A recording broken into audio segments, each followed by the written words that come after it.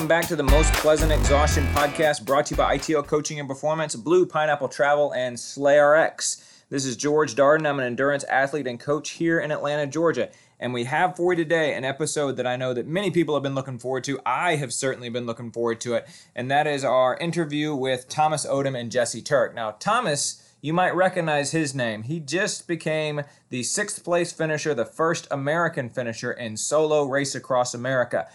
We were super excited about that. We tracked him the whole way. We watched him on Facebook Live, and many of you did as well. And we were really happy for him when he crossed the finish line. Jesse's name is one you might not have heard before, even though Thomas would be the first person to tell you that he would not have finished solo race across America if it weren't for Jesse. Jesse's a paramedic by training, but he was also the crew chief for Thomas's 8-person crew that made sure that he got across the United States. Now, the Race Across America, as the name suggests, is a race across the United States. It starts in Oceanside, California. It runs on a set course. It finishes in Annapolis, Maryland, and the clock starts when you start, and it doesn't stop until you cross the finish line. So in that ways, I often sometimes joke that Race Across America is almost like your local 5K. It has a set course, and they run the clock as long as the race takes. The difference, of course, is your local 5K will take you less than an hour, whereas Race Across America takes anywhere from about 8 to 12 days. For Thomas, it took just a little bit over 10 days, and we wanted to hear a little bit about some of their experiences, what it was like to cross both mountain ranges, to cross the Great Plains, to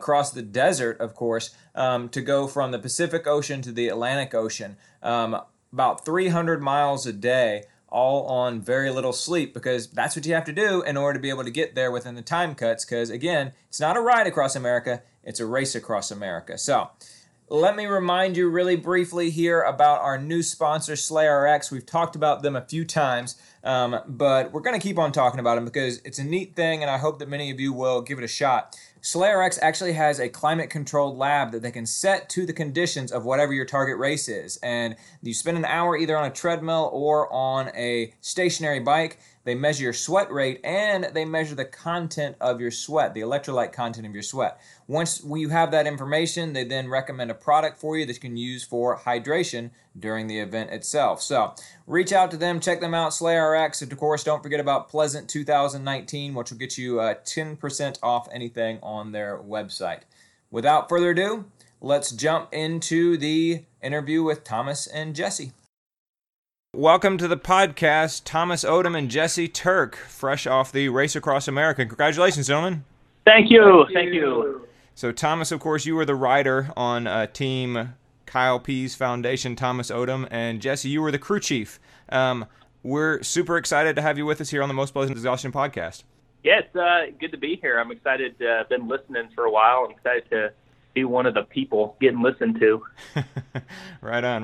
Well, I mean, literally, when you and I first started talking about you're doing this event over a year ago, one of the first things that I thought of was, hey, that's going to be kind of cool podcast episode once he's done and he's successful and we can bring them on the podcast and hear all about it. So so this is a long time coming.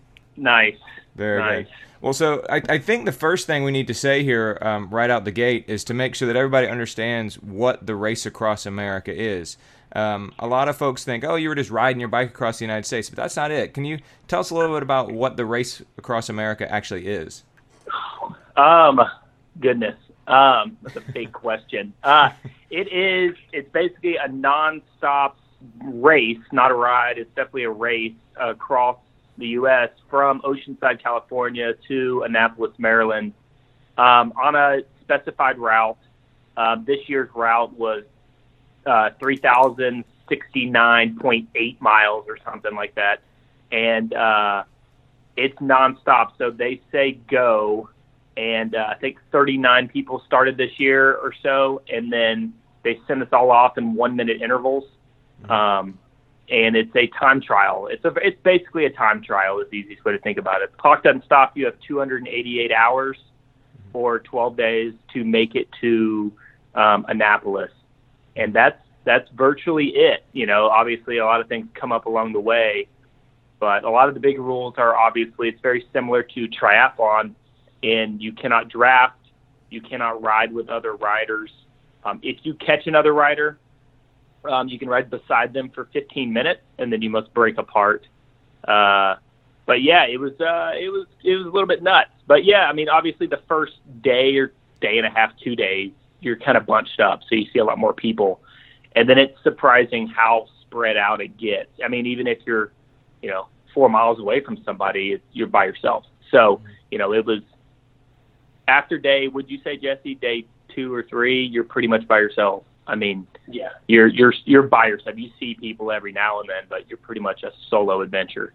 Right on. And then, of course, you bring your crew with you. I mean, like you said, it's like any other race in the sense that you have a start, a course, and a finish. It's just that course is much longer. But then rather than having aid stations along the way, you actually bring your aid station with you, right? Correct. Yeah, and that's the logistics of it is something that is really hard to explain to people. I mean, we didn't know what we were getting into, and quite frankly, we would have probably never started RAM if we knew what we were getting into. Let's just be honest. I mean, for our family and our relationship as friends' sake, but it's a lot. I mean, we had 8-person crew, which is actually pretty small. I mean, it's kind of the minimum. 6 technically would be the minimum in our opinion, but we had an 8-person crew.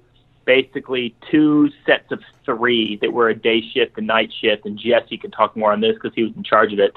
And then we had 2 guys that were basically RV guys. They were in charge of the RV and basically my headquarters every day. So, the logistics of 2 Chrysler Town and Countries and in an RV and 8 people plus a rider getting from California to Maryland is in and of itself a lot. Mm-hmm. And then throw in the fact that it's a race and that there's a 200-page rule book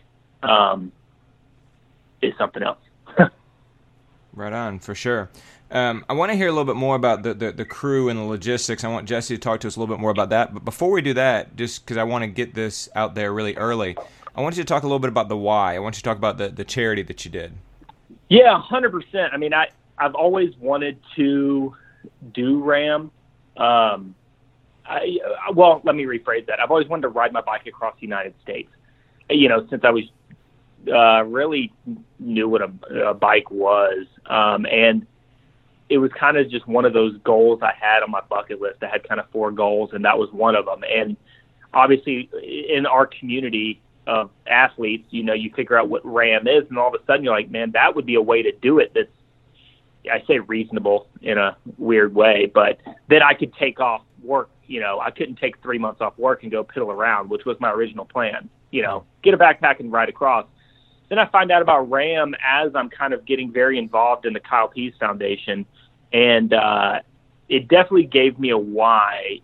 Ultra endurance sports to me are in and of themselves a very self-involved and can really it's a very selfish sport in and of itself, and I found that I was able to push myself further and have more fun and like I said, push myself further, push my body beyond my limits when I'm suffering for other people. And that goes when I'm racing with my buddy John.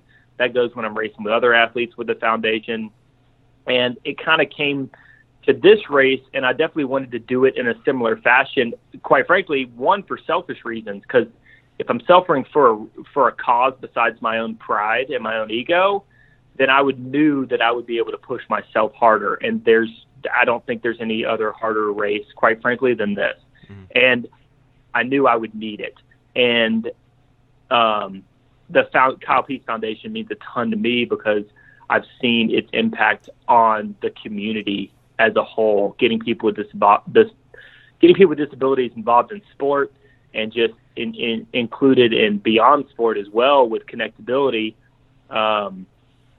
Those 2 foundations have had a big impact on me personally. And so when I started to do the race, on my forefront was I wanted to raise money for the foundation so that I could see other people get involved in sports. And, we had a big success. We started with a $250,000 goal, quite frankly, that was a little beyond where maybe we even should have started.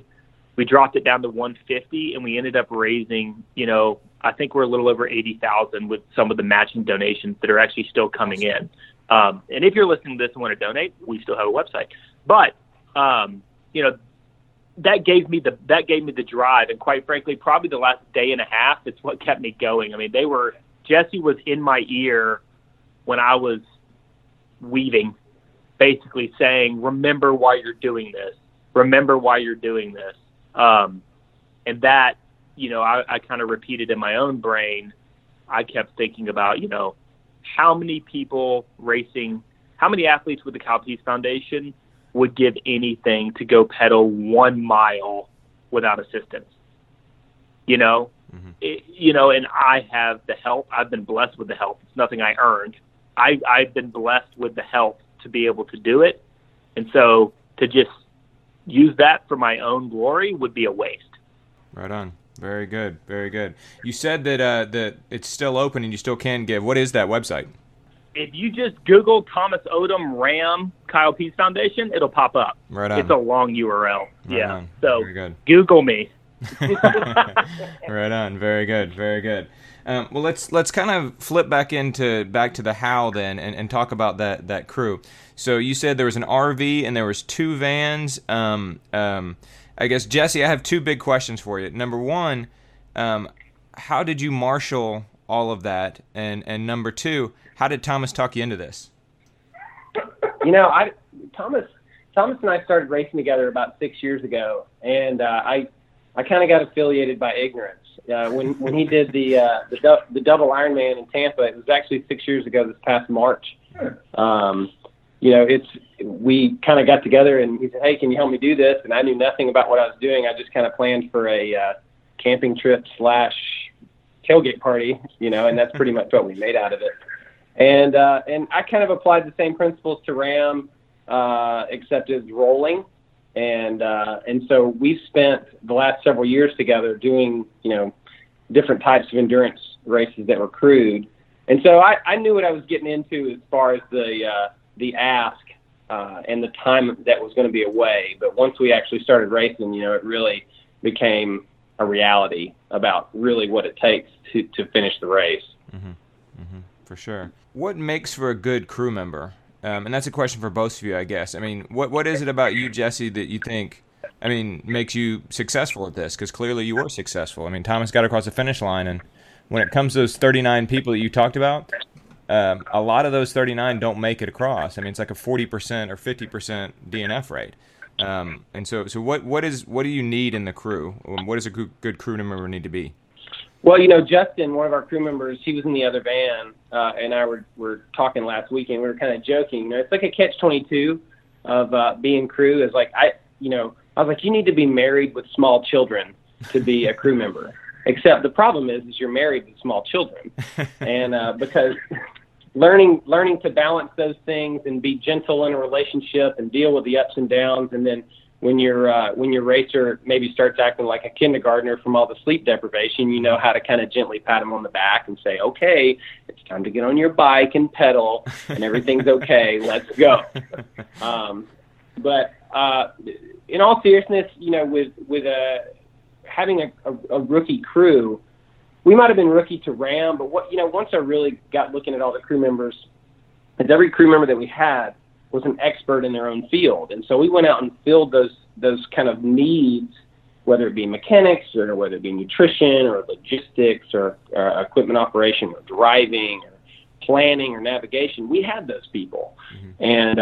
And so instead of micromanaging them, we empowered them and said, "Look, you're the experts in your field.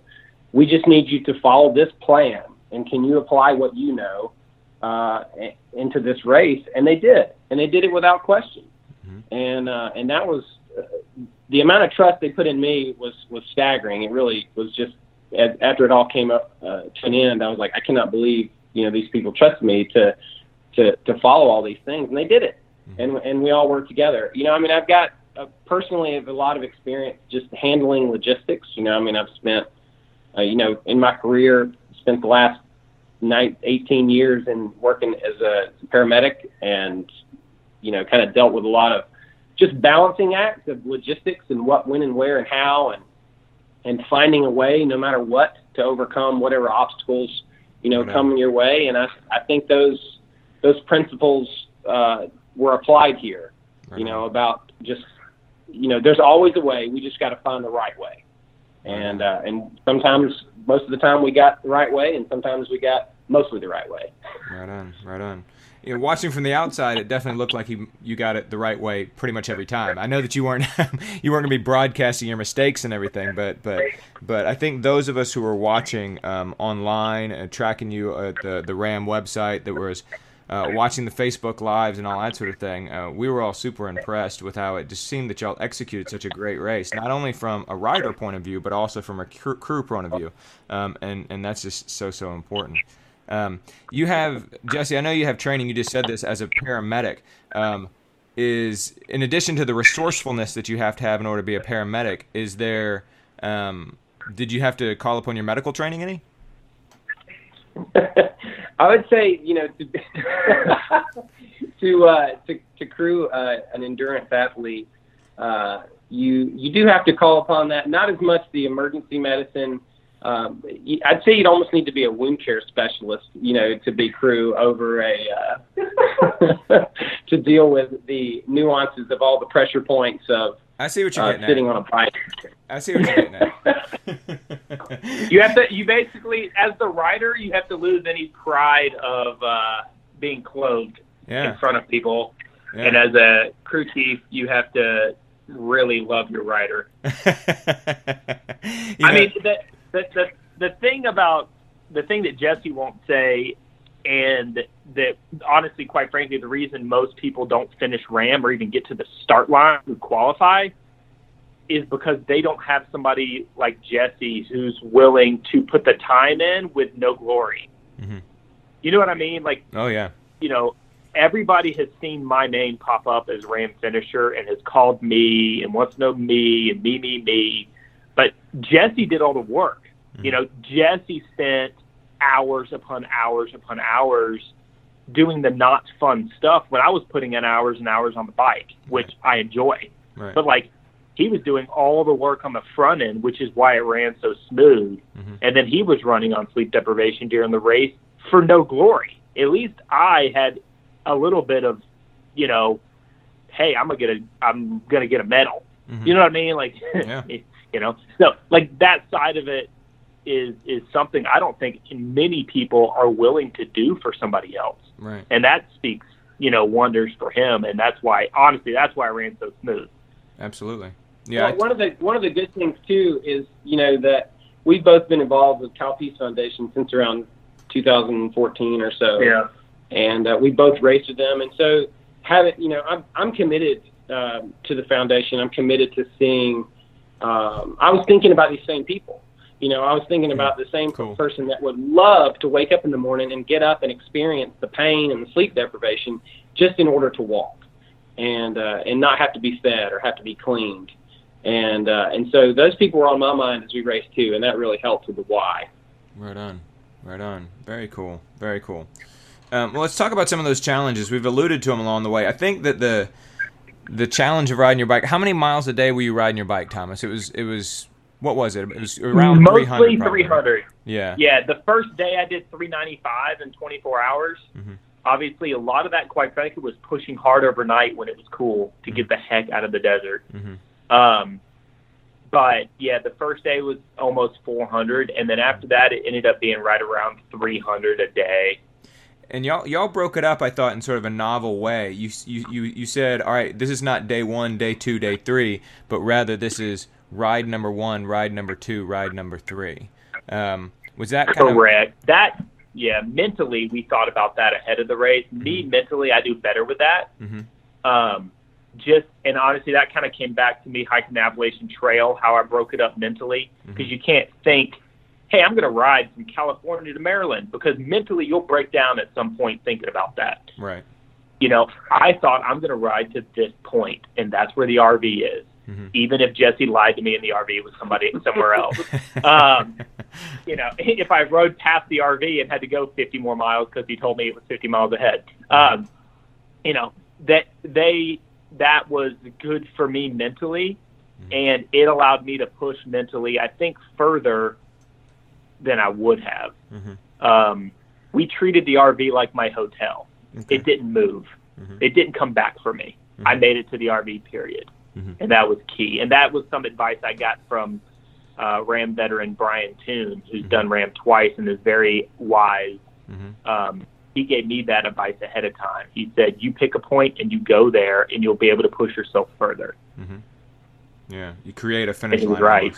Yeah, very good. Yeah. Very good. And then so you would do one of these rides, which, like you said, got up to almost 400 miles, but was generally around 300 miles. And so there was, I guess, 10 of them throughout the course of the race. And then you do that, you'd get to the RV, and then how long would you actually stay in the RV? Like, and this is for both Jesse and Thomas, so because I know, Jesse, you're probably working while Thomas is resting in the RV, right? So kind of take us through the break there.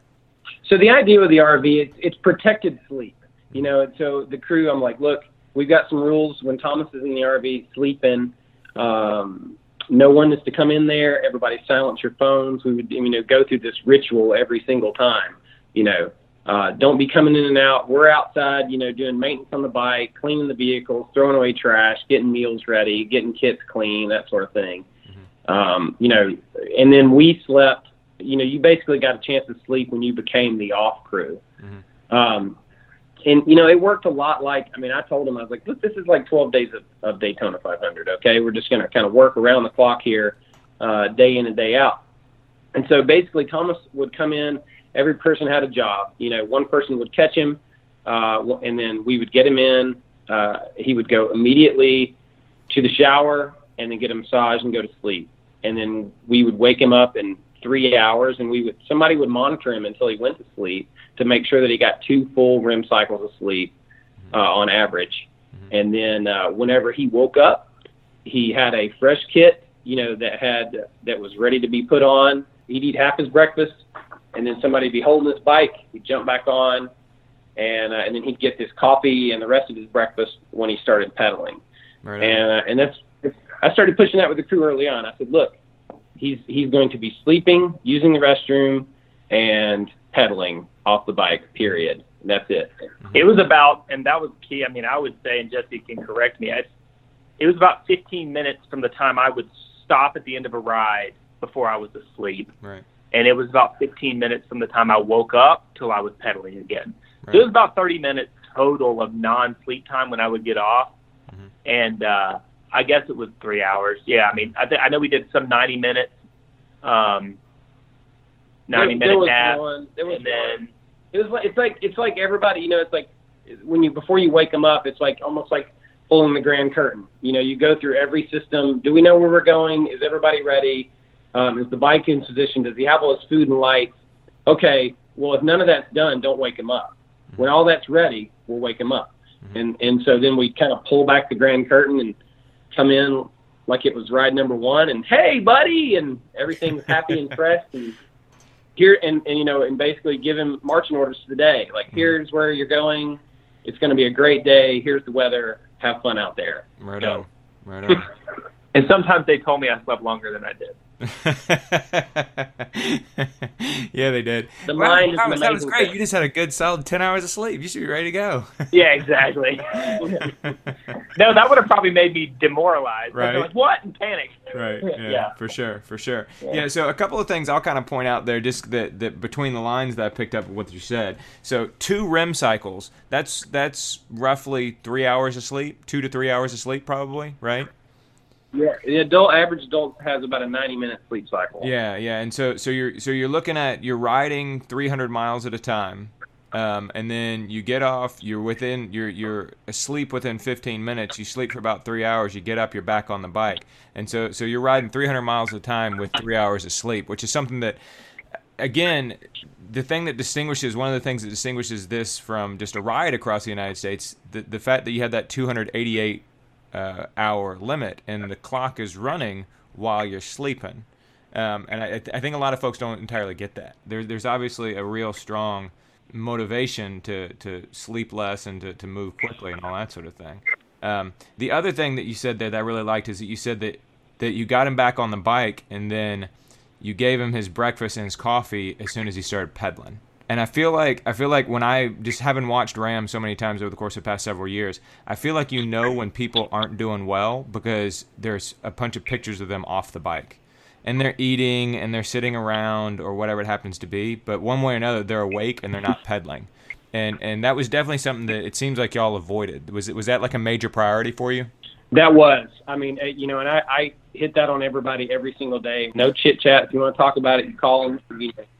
Talking with you. Right on. So tell me this. So you have the sleep deprivation, you have the physical toll, because after all, you're going over the Rocky Mountains and over the Appalachian Mountains, and so it's not like you're doing some flat ride. Even when it was flat in Kansas, you had the wind in your face. But in addition to the sleep deprivation and the simple physical toll of the whole thing, what are some other kind of big challenges? It's a weird feeling. The sleep deprivation is one thing, but the mental battle is something that you can't explain, really. Boredom.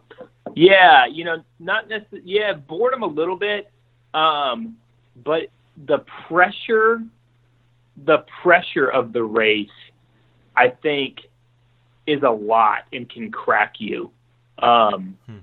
Because for me, yes, I was sleep deprived, but I actually did better with sleep deprivation than a lot of riders. At least talking to some people, I was relatively mentally there more than a lot of people at the end of the race. I definitely was still not all there, but you had lots of words. I had words. You had words. I don't know if you're all there. I'll say to jump in there, I talked to you. You finished on a Sunday. I talked to you on a Thursday. You still weren't quite all there the following Thursday, 4 days after. Yeah. Don't judge me. But no, because I've pre-ran before, and so I kind of was sensitive to it. But just talking to you, I would say, so tell me about this and this, and you'd be like, yeah. What was I talking about? Wait, what'd you ask? There's a lot of that. There's a lot of you had a hard time kind of holding thoughts in your head, and that's a feeling that I was familiar with. Yeah. But anyway, I had moments. But yeah, I mean that was something a little bit. The mental pressure of it being, and it really hit me the last 3 nights, where I'm riding overnight.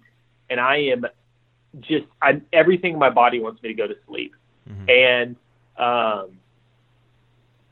there was times where I was almost falling asleep, where it wasn't necessarily just the sleep. It was the mental pressure of knowing I couldn't, which is, kind of a weird way of wording, but I have 8 people that gave up their entire life, and at least one of them that gave up a year before the race planning, plus all these people watching. It was the mental pressure of knowing I couldn't, more than it was that I couldn't sleep. And that was a unique pressure that, you're just trying to move forward. Right. At some point, the race, yes, it's a race, but you are just trying to keep pedaling. The traffic, I probably hit one of my lowest points in Indiana. I think it was Indiana, where I was pretty much asleep on the bike. I mean, I woke up at one point to them blowing the horn for me to turn left. Obviously, I wasn't fully asleep because I would have fallen over, but I wasn't there. And I remember just being in such a mental low point. But, that was an interesting battle. And just, your brain plays tricks on you. I still remember them telling, it was Jesse wasn't there. It was the night, day, random time of day crew. It was the other crew, whatever it became crew. And it was in Colorado. I had been above 10,000 feet for a while. And so I wasn't dealing with breathing issues as much as I just couldn't put any power out because I guess I'd been up there and I was climbing the second kind of peak. You climb 3, and I was climbing that second, peak, and I was just climbing up. And I remember radioing them and saying, I'm going 7 miles an hour down this hill. Why can I not go any faster down this hill? And they came back on the radio like, Thomas, you're climbing. Just keep pedaling. I mean, how do you I look back now and I'm like, how did I not know I was going up? I mean, it's just, I mean, it takes a while to get to that point. That was pretty early, too. That was Colorado. That was like ride number 3 or something. It was ride 3. We started playing a game in the van because even as crew, it starts messing with you. It's like, all right, we're going to play a little game. Are we going uphill, down here, or flat? And we'd have to actually watch the altimeter on the GPS to determine if we were going up, down, or flat. Oh, jeez. But I wasn't used to some of that riding. Obviously, I'm not used to that elevation. Mm-hmm. But then the climbs were actually good for me.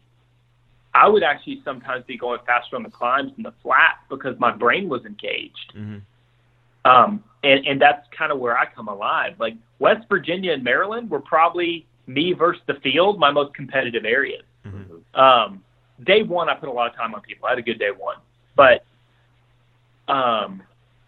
West Virginia, Maryland, there were some people catching me that I put time on. Mm-hmm. And a lot of that was the crew pushing me when I didn't want to go, mm-hmm. that their crew probably gave in. Mm-hmm. But, yeah, I mean, that's where I actually came alive. And I had a lot of good people. I mean, when I hit my lowest point in Indiana, this is kind of a cool story. I was at probably one of my lower points in Indiana, middle of the day, tons of traffic. My crew had gotten a flat tire, and they had stopped to change the tire. And I was by myself. This was right after I had dealt with falling asleep on the bike. And I was going along. It was hot. It was humid. It just poured rain. And I was just kind of blah. And all of a sudden, my buddy from Georgia rolls up beside me in his truck and blows the horn. And it's like, "What's up, man?" And I'm like, "Am I hallucinating?" And I'm like, "What?" And I literally pull over, and he's just telling me he has twin girls, and one of them is dealing, with a disability that they just found out about, and he's, and what I was fighting for with this ride and trying to raise inclusion for had motivated him so much to get more involved that he drove from Bremen, Georgia, all the way to the middle of Indiana, gave me a hug on the side of the road, told me to keep going, and drove home. Right on. It was like a 9-hour drive. Yeah, he drove 9 hours up, gave me a hug, basically, and drove home. Right and on. From that point on, I was freaking in the zone. I mean, I rode great. Right. And, little things like that were nonstop. I was struggling in West Virginia, and all of a sudden a boy and his dad come over on the side of the road, and the boy wants a picture with me because he's been tracking me. Cool. And, all those little things. It was, just such a cool. And I'll say that the race to a lot of people, doesn't seem really well known in the United States, surprisingly.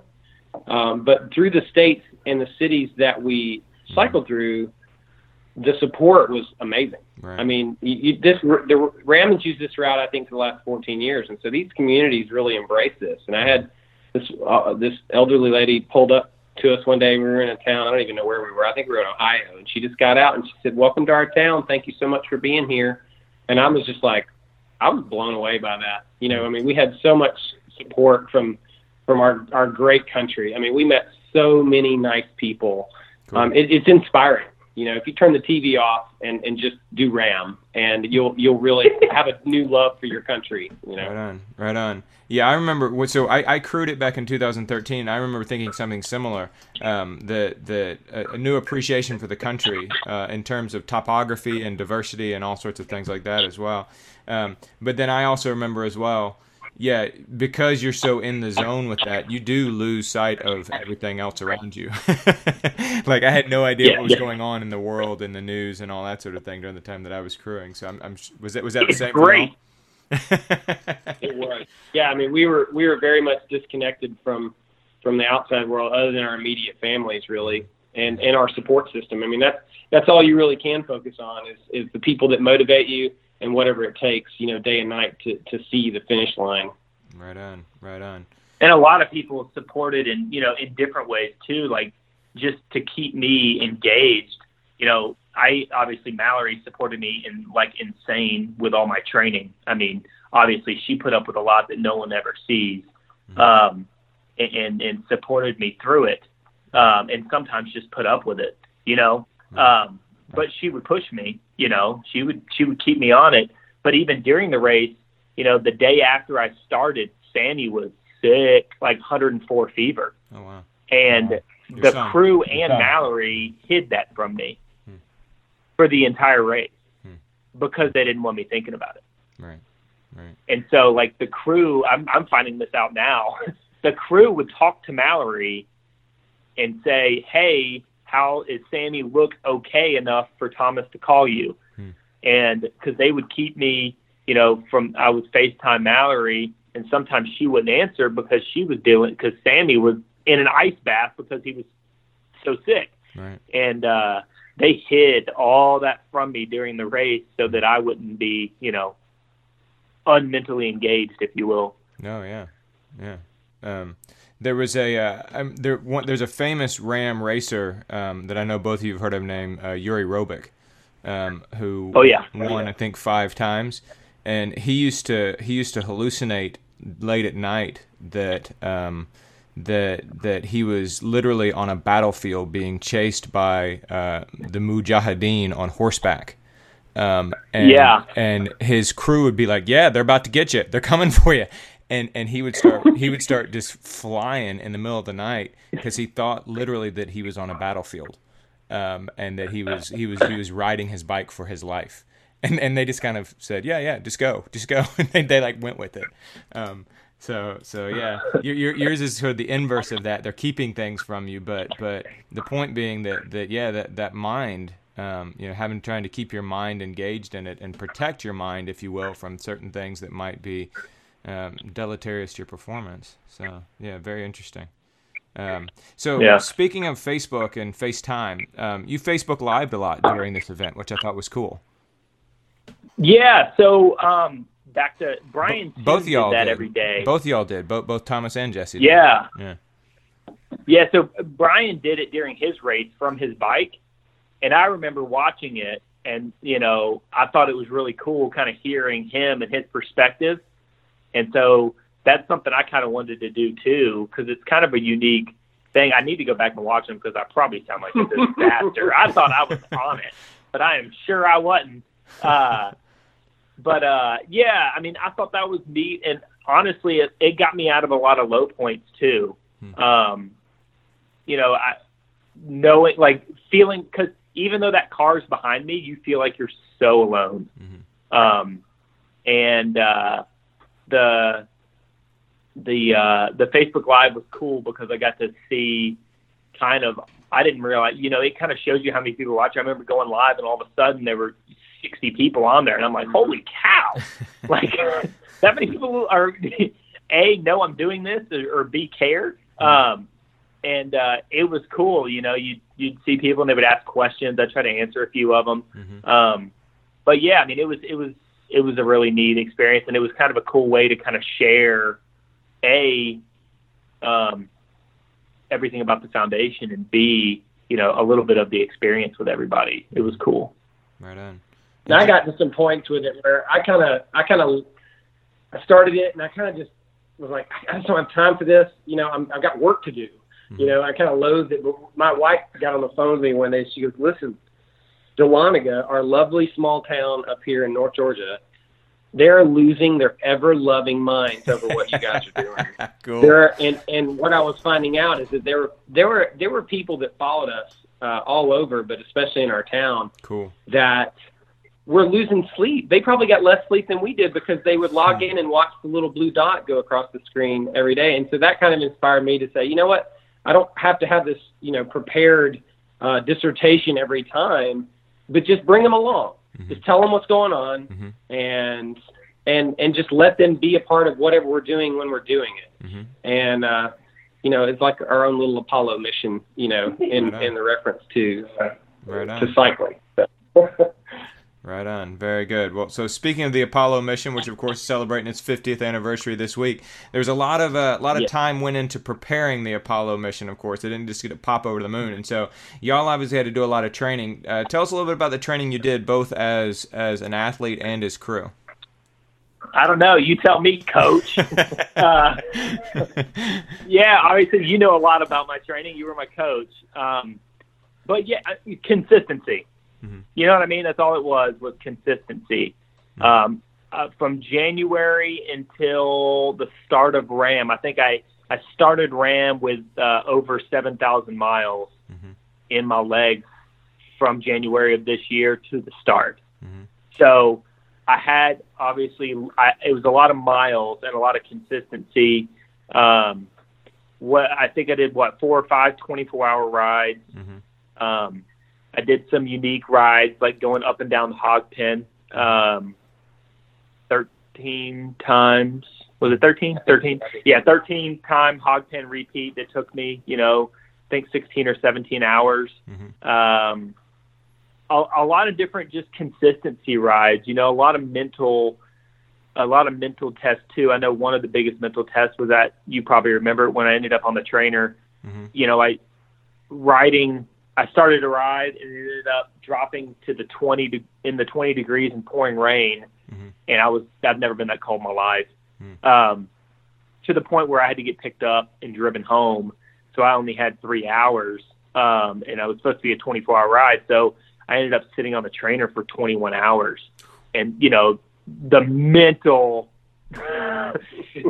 one thing about me is I don't like yellow and red on training peaks. So if you put it in there, I'm going to do it. Right. And sometimes to my own demise. But yeah, so, I don't like, I'm OCD with hitting it, with my training. And so, yeah, I mean, just following the plan. That one thing that I think worked in our favor is I'm okay with not knowing everything. I'm going to do the work on the front end to find who I trust, and then I'm just going to trust them. And I did that I felt like I did that with Jesse. With the race, I gave them the decision power. Yeah. I knew a lot about endurance sports. But once I gave the trust to Jesse, it was his decision. Yeah. And I just shut up. Until the last day when I tried to make decisions myself. And then he told me to shut up. In a much nicer way. But that was sleep deprived Thomas talking. I feel like I did that with you. We did have some conversations back and forth, like, hey, what do you think about me doing this and this and that? But I tried to give my trust to you. If I'm gonna pay you, I'm gonna trust you. I think that, as far as the training is concerned, was key. I don't know if you want me to go into any more details on the training. I mean, we did some 24 hours. We did the ride up to Washington, D.C. on the Blue Ridge Parkway, which had, that was almost 80,000 feet of climbing. So we did a lot of testing, but we had an approach to the training aspect of the race logistics, and the approach was this: is like take it apart. Don't try to go out and train for RAM as a crew or in support of an endurance rider and put all the pieces together at one time. We crewed Thomas nutritionally from a fixed location on multiple times, and then we would crew from a vehicle, and then we would kind of take all those things and put them together. And I'm like, look, it's better to practice this perfect and do it slowly, and then when we actually have to put it into motion, we do it correctly. And that's what we did. So we did a fixed support 24 hours of Sebring, and we learned a lot about just moving time and nutritional support and skincare. Made it all about him. And then, if I could even do the race, right? I mean, that was 16 months out. That was pretty far out too, right? Yeah, and you trained me for that, and I didn't really train for that. I mean, we trained 2 months? Yeah, not a lot. Not a lot. Yeah, and then we did a 48-hour race, and I told Thomas, I said, look, this one's not about you. We know how to do the nutritional aspect of it, but I just need you to ride. Let us make decisions. Let us learn from these decisions, and let us just work on crewing. And we're going to do it slowly so we can make decisions. We can talk about them, and then put them into play. And then we every time we would do a ride, we would factor in rolling time versus stop time. And we worked on that average. And that was, key, because by the end of the race, by the end of RAM, it averaged out to 18 minutes per ride that we had as the window of error. to make our goal. 18 minutes is all we had each ride. Wow. I think it's interesting what you're talking about. There's a few things there. Thomas, you talked about kind of giving yourself over, and then Jesse, you mentioned that 48-hour simulation ride, and just to kind of clue everybody else in, we had you start that ride on a Friday evening or Friday afternoon, so that you're all tired from work all day, just like a regular week, and then you basically rode from Friday afternoon to Sunday afternoon. And I remember that one. In that ride, I remember Jesse stopped you and had you actually take a sleep break, and which is something that we hadn't really talked about doing. But I think that in light of what you're saying about how one of the things you were practicing during that 48-hour ride was Thomas giving himself over to the crew and letting the crew make decisions. Like you were literally practicing doing that. I think that's very interesting. That's kind of one of the things that y'all accomplished on that big ride. Well, and a big thing we learned on that ride as well was my nutrition. I was overeating. Yeah.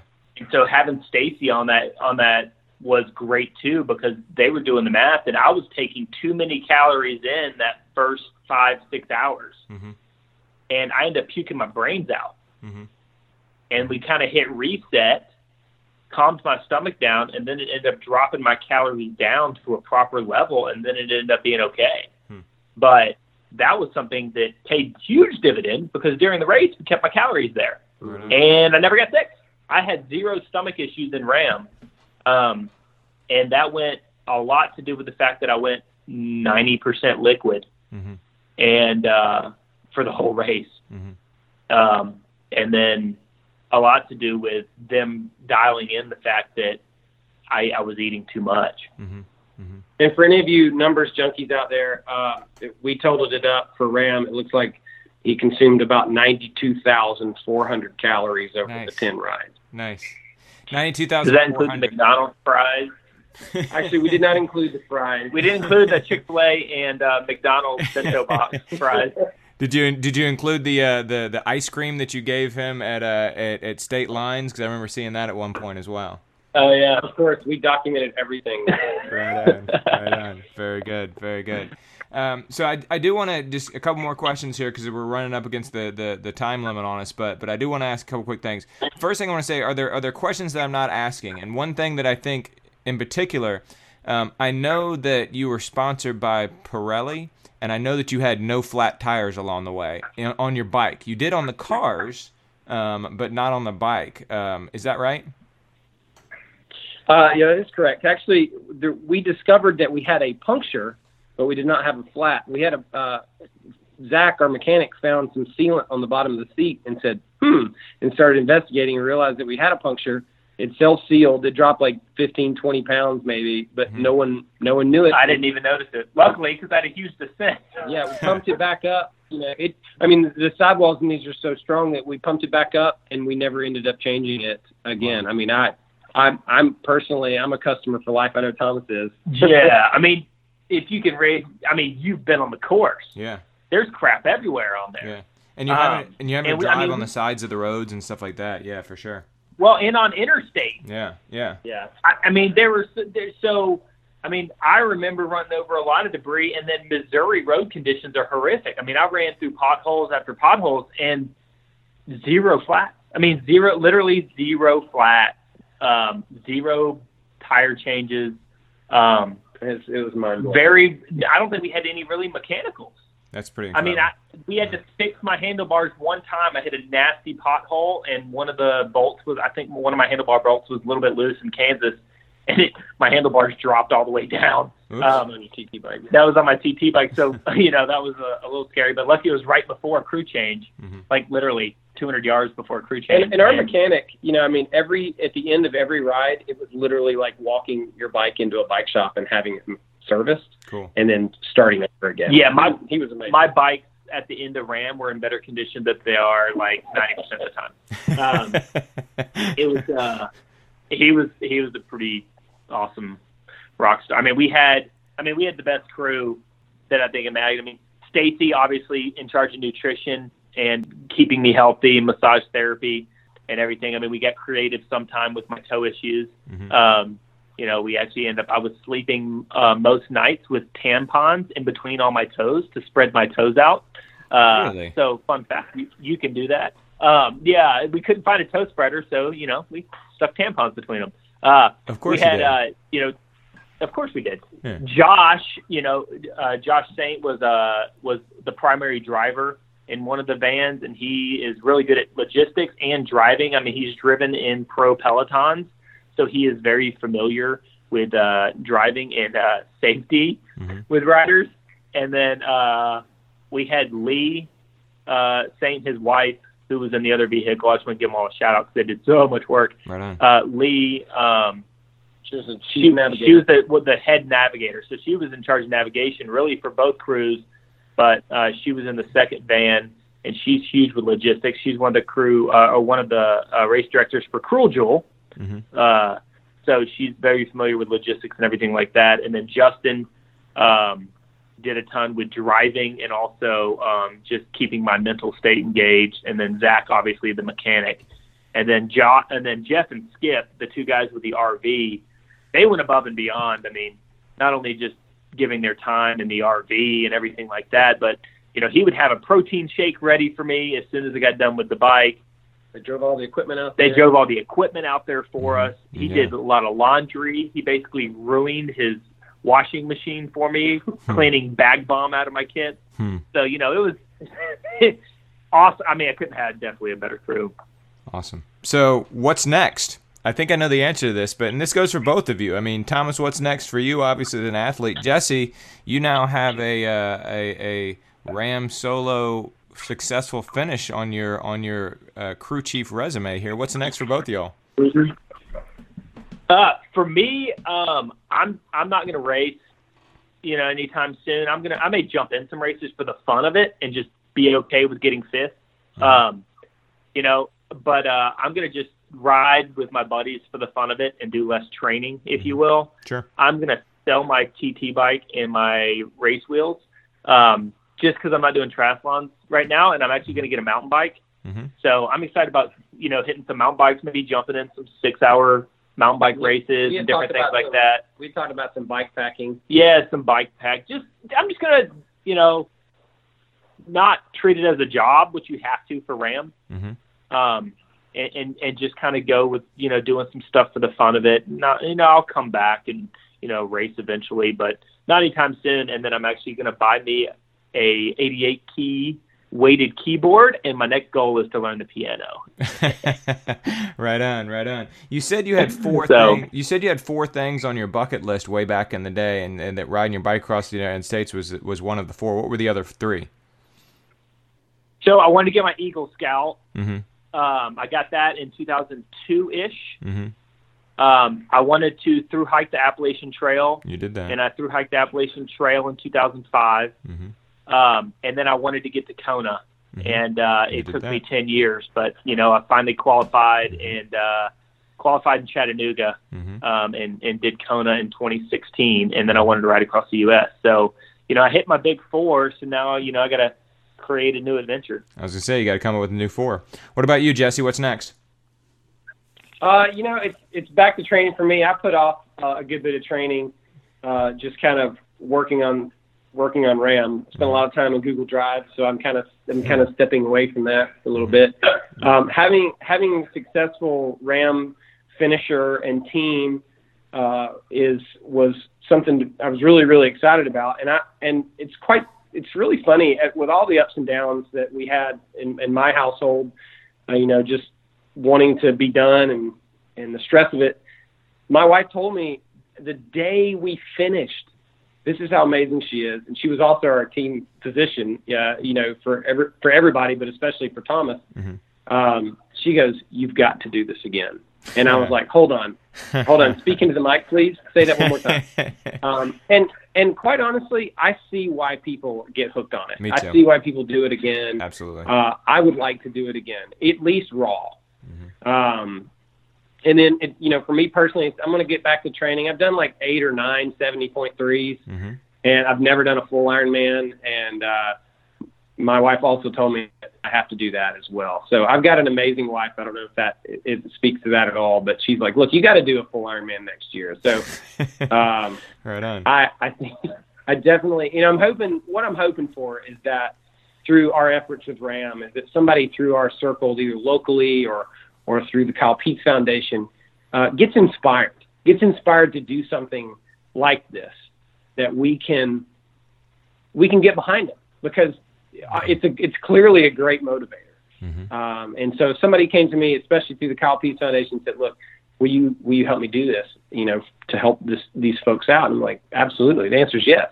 Mm-hmm. And so I think that's kind of what's ahead for me. Very cool. Very cool. All right, very last question, because we ask this question to everybody who comes on the podcast here.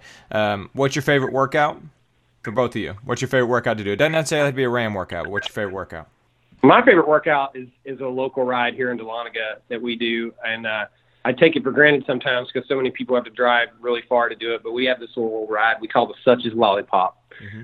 It's one of those rides you can go in and do before work. You park at Stone Pile Gap, you ride up Woody and around the old airfield and make a little loop out of it, and you can still make it to work, at a decent time.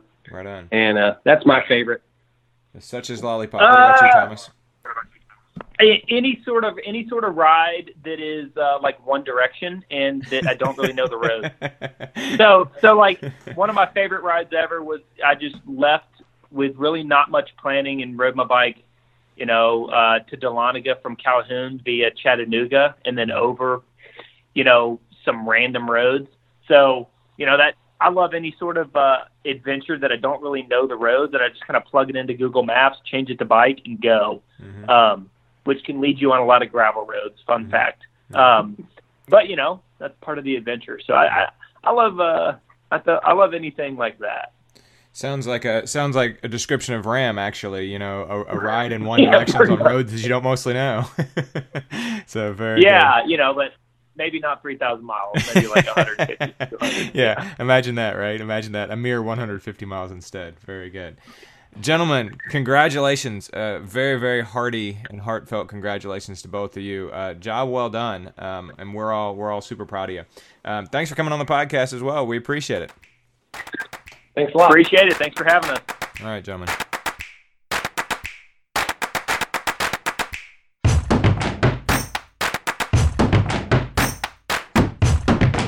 That'll do it for another edition of the Most Pleasant Exhaustion Podcast, brought to you by ITO Coaching and Performance, by Blue Pineapple Travel, and by SlayRx. If you want to reach out to me, you can always find me, George, at ITOcoaching.com. If you want to reach out to Patrick, it's Patrick at ITOcoaching.com, or you can send us a podcast email at pleasantpodcast@gmail.com. We're on Twitter at Pleasant Podcast, and we're on Facebook, facebook.com/Pleasant Podcast. If you want to find ITO Coaching and Performance, they're at ITOcoaching.com, on Twitter at ITO Coaching, and on Facebook, facebook.com/ITO Coaching and Performance. If you want to find Blue Pineapple Travel for all your travel needs, facebook.com/Blue Pineapple Travel, bluepineappletravel.com, and instagram.com/Blue Pineapple Travel. See all the incredible places where folks are traveling thanks to Blue Pineapple Travel. And, of course, our newest sponsor, SlayRx. You can find them at slayrx.com, at facebook.com/slayrx, or on Instagram at instagram.com, here4SlayRx. Don't forget the discount code as well, Pleasant2019. That'll get you 10% off anything at their website. On behalf of Patrick Ollinger, this is George Darden. Thanks again for joining us on the Most Pleasant Exhaustion Podcast. See you next time.